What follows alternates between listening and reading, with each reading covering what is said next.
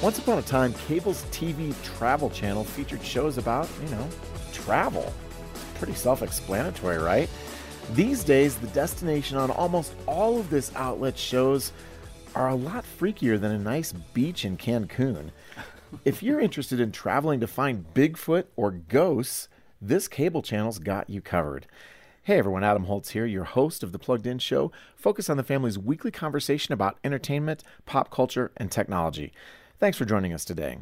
Well, if you're one of the 7 people out there who still has cable TV, you might have noticed there's a lot of content being broadcast that feels a bit like The X-Files meets The Blair Witch Project. In fact, that is pretty much all you'll find on the Travel Channel, which features shows like Expedition Bigfoot, which for my own personal reasons actually sounds a little bit appealing to me, and we'll talk about that. Destination Fear, Conjuring Kesha, and UFO Witness. Yeah, for real, Kesha, the pop singer, has a show about paranormal ghosty things. That's where we're at in our culture. Wow. Toss scripted TV into the mix, and the list of paranormal and occult-focused shows grows even longer. Whether we're talking about the recently wrapped and long-running show Supernatural, or the chilling adventures of Sabrina, or the not very subtly titled Lucifer, or Evil, just to name a few.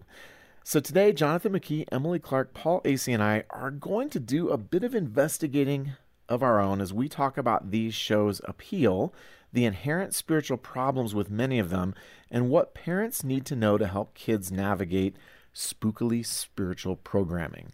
In our second segment, we'll lighten things up a bit as Emily and I talk about the new kids movie, Clifford the Big Red Dog. And Emily, I can just hope that there's not too much occult content in Clifford the Big Red Dog. I can give you a spoiler alert right now. There isn't any. Good. It's wonderful. And of course, we know that you're looking forward with bated breath, whatever that is, to another installment of Culture Countdown. Well, today we're going to be talking about the proliferation of paranormal TV programming. But honestly, it's not exactly a brand new genre or niche. Shows about unsolved mysteries, monsters, UFOs have been around almost since the beginning of TV. So, when you were young, what shows or maybe commercials do you remember that were kind of in this vein, and how did they affect you, if at all? Okay, Goosebumps. Oh, yeah. Say more. Yeah. I mean, I just remember I wasn't allowed to watch the TV show, but ironically, I was allowed to read the books. Yeah. And even then, they kind of freaked me out. So, Jonathan, Paul, thoughts on I'm stuff? gonna let Paul go first because I can't wait to hear his answer. You're going to love this, Jonathan. Okay, I'm waiting. Sigmund and the Sea Monsters. How come every show that you list from your childhood sounds made up? I know. It's because the shows from my childhood were crazy. They were crazy. So Sigmund and the Sea Monsters is about this sea monster named Sigmund who is scorned by his family because he refuses to scare people. So basically every single episode is Sigmund hanging around with these 2 human boys trying to escape his terrible family, including his brothers Blurp and Slurp. They're just sort of hanging out. So Sigmund, Blurp, and Slurp. Yeah, really, sometimes when you look back at the era that I was raised, a lot of it just feels like a fever dream. And this definitely is right along the line. Accurate. Yeah. Did he steal yours, Jonathan? No. I wish that he Sigmund, did. I mean, that almost reminds me of like HR Puffin stuff or something. I mean, we're talking same group actually. It was Sid and Marty Croft. Yep. Same people. Yeah. It was, and it's funny because I think the reason I was honestly so curious what you're going to say, and I'm really curious what Adam's going to say, but I know he always has to close it off, is because in our age group there wasn't a lot of paranormal stuff back then. There wasn't. I mean, the scariest stuff was kind of like a monster or a shark. God or bless a monster you, shark. Spielberg. Exactly. But it was. So for me, paranormal. I had to think really hard. The only thing I can possibly think of is we watched Bewitched. I mean, the Addams Family, Bewitched, and Bewitched, I mean, honestly, I watched because, okay, I had a crush on Elizabeth Montgomery. I mean, come on. I was 12 years old. She was cute. And I don't understand that dude that she was hanging out with. So I thought, maybe I have a chance. As a 12-year-old, I have a chance. I'm going to ask her out on a date. All right. That's another podcast for another time. Childhood crushes that ultimately didn't work out for any of us. So for mine, I have talked before about Bigfoot the Mysterious Monster commercials pretty much wrecking me for life. And yet, here's the thing, and I think that we'll talk about this as we get into our discussion. There's sort of a repulsion attraction thing with this whole genre. There's part of it that scares you, and yet part of it that maybe draws you in. And in the 70s and early 80s, I would watch 3 shows that were in this neck of the woods. Where were your parents? Oh, golly. That is also another podcast for another time. I watched Leonard Nimoy's show In Search Of. Oh, yeah. Remember that? Yeah, No. totally. No. It was... My parents wouldn't let me watch it. Right. You had better parents, perhaps, in that area than I did. And it was sort of an unsolved mysteries. I mean, you might get Amelia Earhart one week, the Bermuda Triangle. I mean, it's your standard issue, stuff that we don't really know what happened.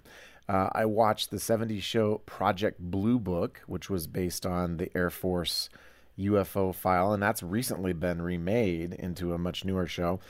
And the big outlier, I never missed Ripley's Believe It or Not with Jack Palance. And I remember watching it with my little TV in my bedroom. Parents, don't let your kids have TVs in their bedroom. So, yeah, answering the question of where my parents were, they were not in my bedroom with my very small TV. And he totally creeped me out, but I was kind of fascinated with it. And I think that's a good segue into our conversation. Obviously, shows dealing with these paranormal themes maybe have been around longer than it feels like. But these days, it seems like they're everywhere. As I said in the introduction, it's the whole Travel Channel now. I'm like, doesn't anybody just go to like San Diego anymore? That feels like a Travel Channel show, not chasing ghosts. But we've got ghost hunting, we've got Bigfoot stalking, we've got UFO chasing, we've got, all manner of unsolved mystery stuff with, hints of what's really going on here. And they're drawing big audiences. And we've also got all these scripted shows with spiritual or occult themes. So to start us off, what would you say are some of the most influential and important shows in this genre, either currently airing or in the past? Well, the big granddaddy was probably X-Files, right? Well, Okay. The big granddaddy would have been The Twilight Zone. Okay. Yeah. But sort of, I would trace our fascination now to paranormal TV to the X-Files. I remember that was a huge deal. Even though it never got great ratings, it was very, very influential. Everybody's heard of it.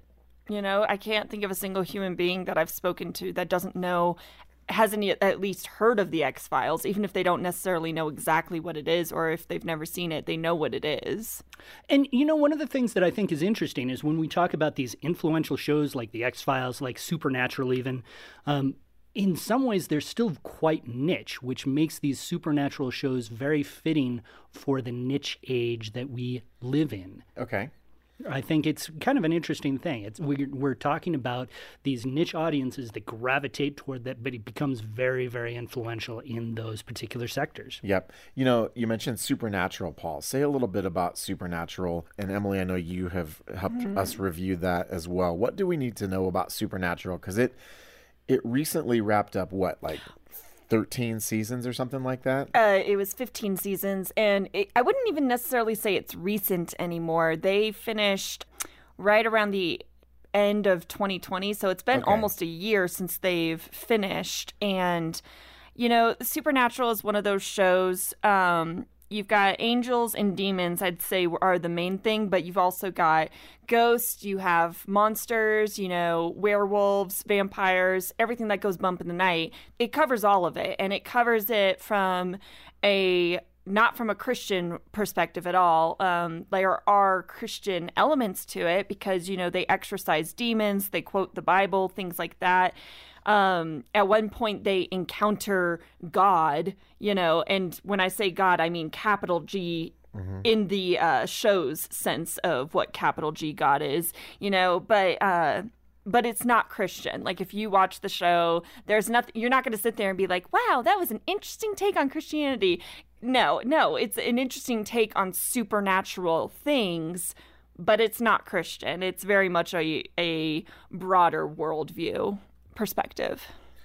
Well, what do you think the appeal is of these shows? Because it's not just one. I mean, there's an entire raft of shows that run the gamut on these spiritual / cryptozoology for the Bigfoot hunters / UFO, the truth is out there kind of shows. What's the draw here? Well, you were talking about how Kesha has her own show. Demi Lovato has a show as well about UFOs and everything. I think the draw is just that people, especially Christians and non-Christians alike, want to know that there's something more out there. They want proof that there's something more. And in a weird way, I think that people are just fascinated with what they don't know and what they can't prove. I like that, Emily, because I really do think that there's kind of a inner angst, an inner search for, is there something more to all this? And sadly, for some people, that means, I'm looking and they end up looking in the wrong places because they look to this device that's so convenient, this screen that is in their bedroom, for the answers instead of to a place of truth. And I think it is kind of interesting as those of us have been around for a few decades, think back. It is funny because, when I was a kid growing up and, we had 4 channels on TV, there wasn't a lot of supernatural stuff out there. There was some kind of scary stuff. For us, as the Hardy Boys were these 2 detectives that were, out searching, and every once in a while they would, get scared in the kind of way that, campfire stories of little scary stories and whoa, surprises and, oh, there was a creepy dude over there. But it has definitely turned a lot more supernatural, a lot more angels and demons. And I think, let me look at the positive. The positive side of it is there is this question out there of, is there something else out there? And if kids are searching going, wow, is there evil? I think it also can bring up the question of, is there good? And I think it's a good opportunity for us to point to truth instead of just leaving them on their own to figure it out on the screens and be inundated with lies. Jonathan, you mentioned Hardy Boys, and it triggered actually just sort of a thought. When we were growing up, I do think when you had these supernaturally tinged shows, they tended to debunk the supernatural. Right? Scooby-Doo. Scooby-Doo. Yeah. I was actually thinking about putting Scooby-Doo, but every single time they unmasked the ghost, it was just a dude. And so you have this element back when we were kids, this was something that you debunked, you disproved. And that's the modernism thing. Now, all of a sudden, you have all these issues that open up these huge doors. And like Jonathan says, I think that expresses in our increasingly secular society this desire for transcendence, this desire for mystery, the desire for something beyond what we can see and hear and touch. But when you look at some of these programs, they are not taken from the Bible whatsoever. They take elements from the Bible, they cherry pick names, they cherry pick themes, but for the most part, they're talking about something really magical, very non-theological.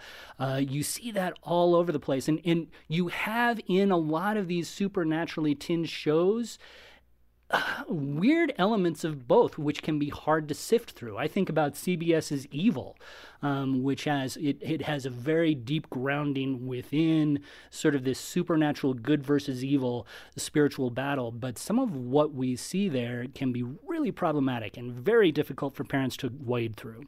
Well, and also, sorry, Emily, to pick on Supernatural, but we're talking, it's on the CW. And the CW, every show has these perfect models that are like, hi, I'm the lead star of this show. Check out my bazillion ab muscles, But my point being this, we now very often are raising a generation that is seeing perfection on the screen so often and seeing the way drama should be. And this is how you should react in a situation with pure emotion and no logic whatsoever. And that is kind of, if that becomes the plumb line for us today, we're all in big trouble. So please don't look for truth on the CW.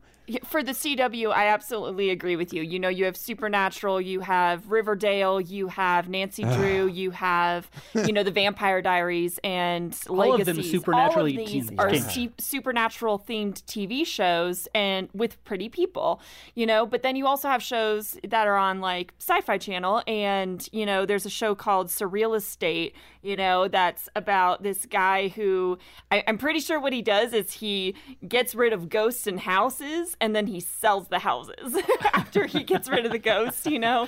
He's a haunted house flipper? Yeah, exactly. He's a haunted house flipper. That's a new one. But, you know, it's not just the CW. There are other shows out there with, you know, better writing, better dialogue and everything. And there's reality shows, of course. And I think that these shows, just going back to my original point, I think that they really encourage people, you know, to find your own version of the truth. Whatever you believe, that's what you believe, and it's okay, and that's what they're trying to encourage, and that's just not true, unfortunately. So I think the most important thing that parents need to take away from this is if your kids are interested in these types of supernatural shows, you really just have to make sure that they understand, hey, this isn't open for interpretation. They want you to think that, but there's only one truth, and that truth is Jesus, and that's where you need to, you know, kind of ground your kids, make sure they really understand what they believe so that they don't sit there and get confused by all these different worldviews being presented in these supernatural shows.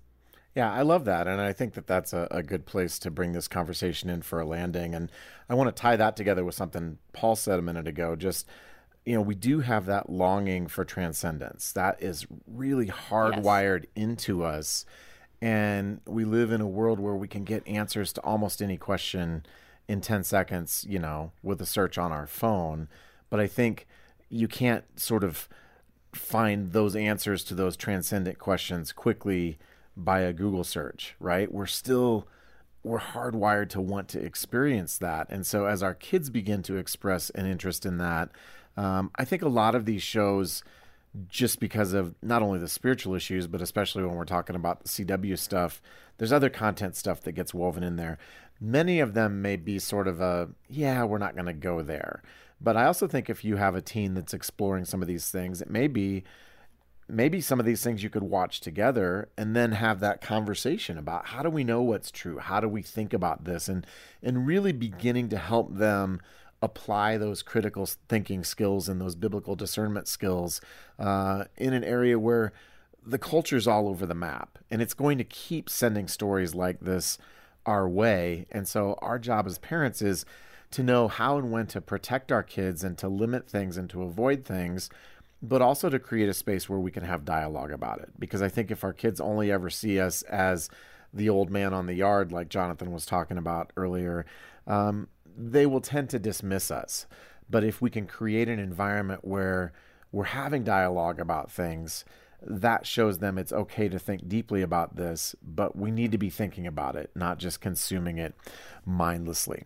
So I hope that our conversation on this subject today has been one that has given you some things to think about, both about why these shows are so popular and how we might begin to respond from a Christian point of view with our own kids if they express interest in these things.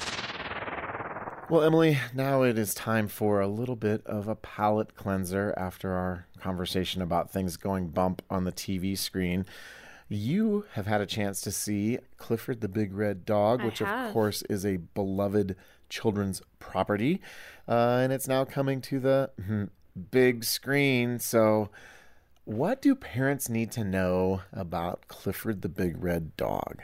Okay, so earlier I said that there were no occult references. I stand by that, but there is a little bit of magic. Okay.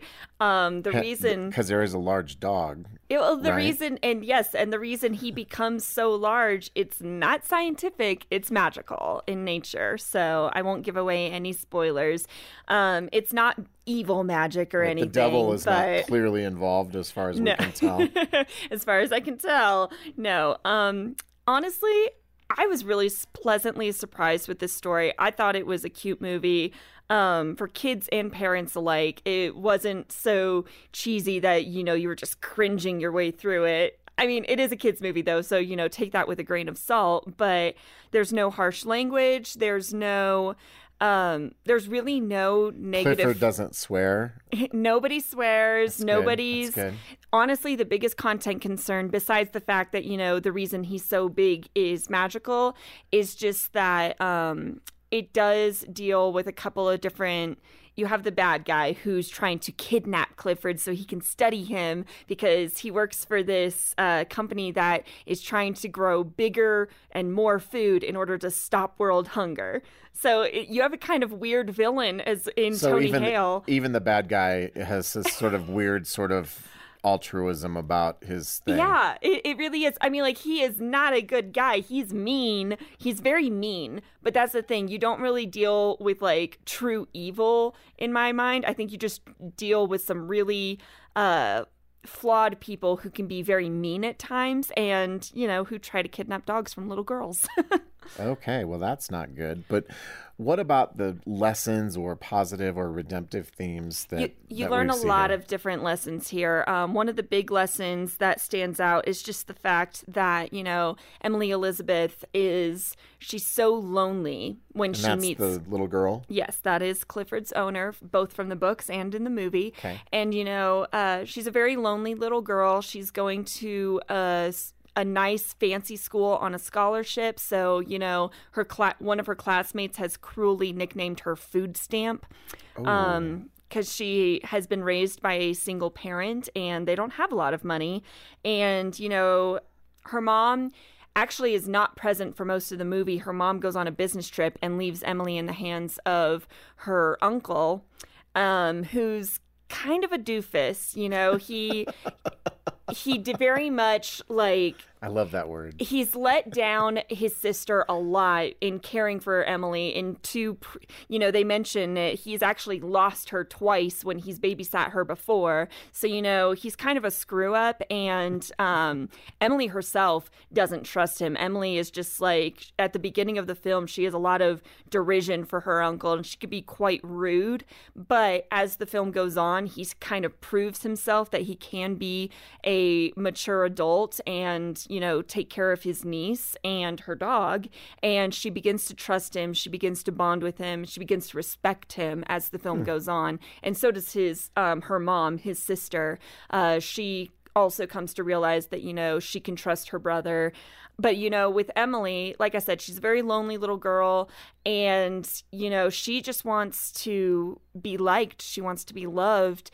Her mom encourages her all the time. She's like, you're brave. You're wonderful. You're so unique. You're going to rule the world someday. I'm sorry life is really hard right now. Emily's just trying to figure out how to deal with that. And Clifford, he's the one who... Without it, Clifford doesn't talk, but through just being a dog, he kind of shows her that, she is okay. She is loved. She is unique. She is special. Like they kind of show that to each other. And, people tend to not like things that are different, but that's okay sometimes because you just kind of have to power through. You might be a little bit different, but that doesn't mean you're not loved. It doesn't mean you're not special. It doesn't mean you can't be successful and accomplish things. All right. Well, it sounds like it's a movie that has a lot of positive messages. And was it mildly entertaining? Yes, it was. It had its moments as an adult I'm watching where I just kind of laughed out loud because I was like, that's awesome.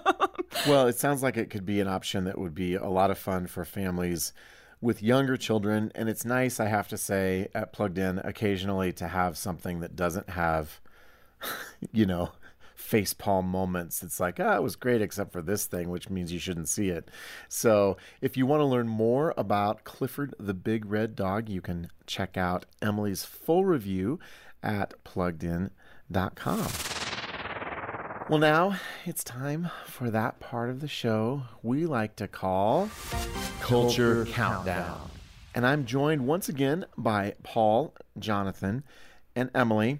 You guys know the drill. I'm going to sit out this week, so You're sitting out. Yeah. What? Yeah, it's just going to be you three this week. Oh my goodness. So- that feels cheatery. Well, I'll get back in next week. So, you have 30 seconds to give us a story about something that has to do with popular culture, technology that impacts families, and is something that you think they need to know about. So, Jonathan, would you like to lead us off this week? Sure, why not? You have 30 seconds. Are you ready? I am ready. All right, here we go. In 3, 2, 1, go.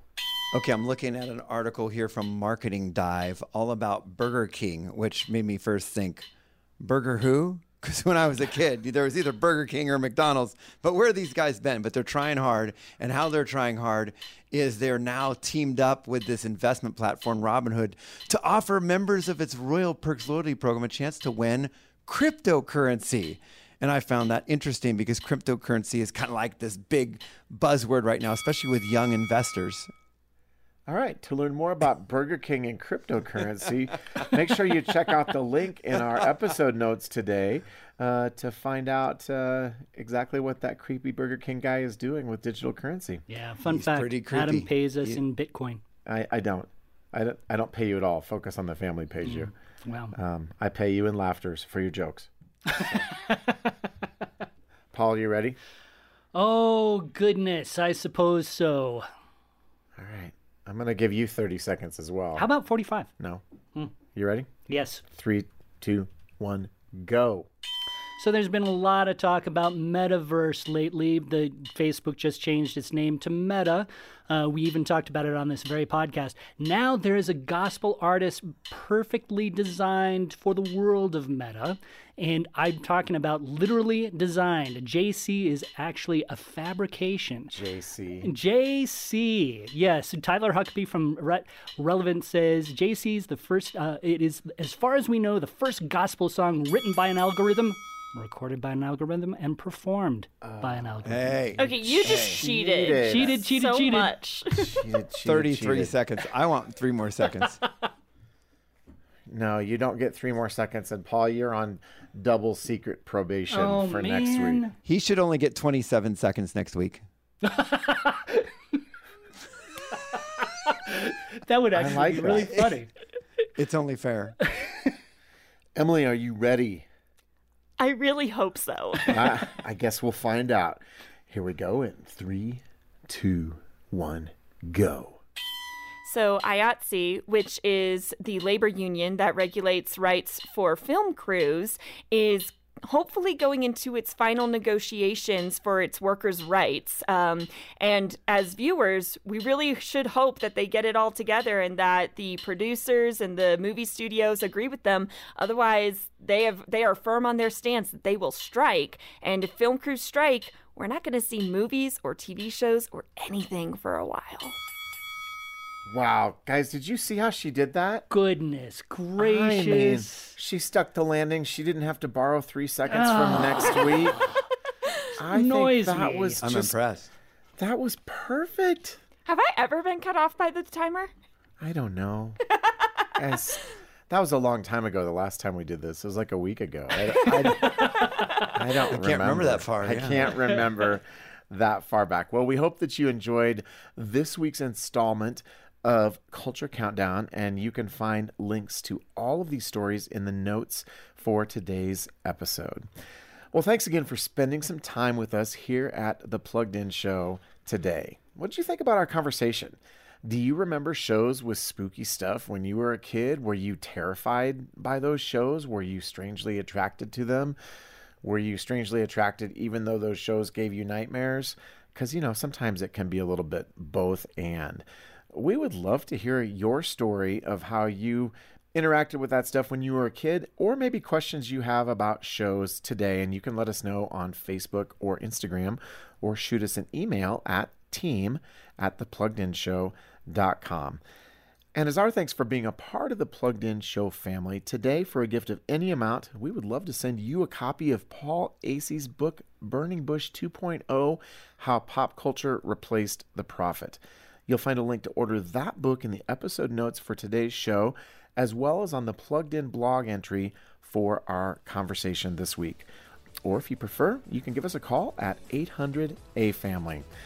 Well, thanks so much for joining us today. We always appreciate having a chance to have you at the table as we talk about the stuff of pop culture and technology and how it affects your family. And we hope that you'll join us again next week for another episode of The Plugged In Show.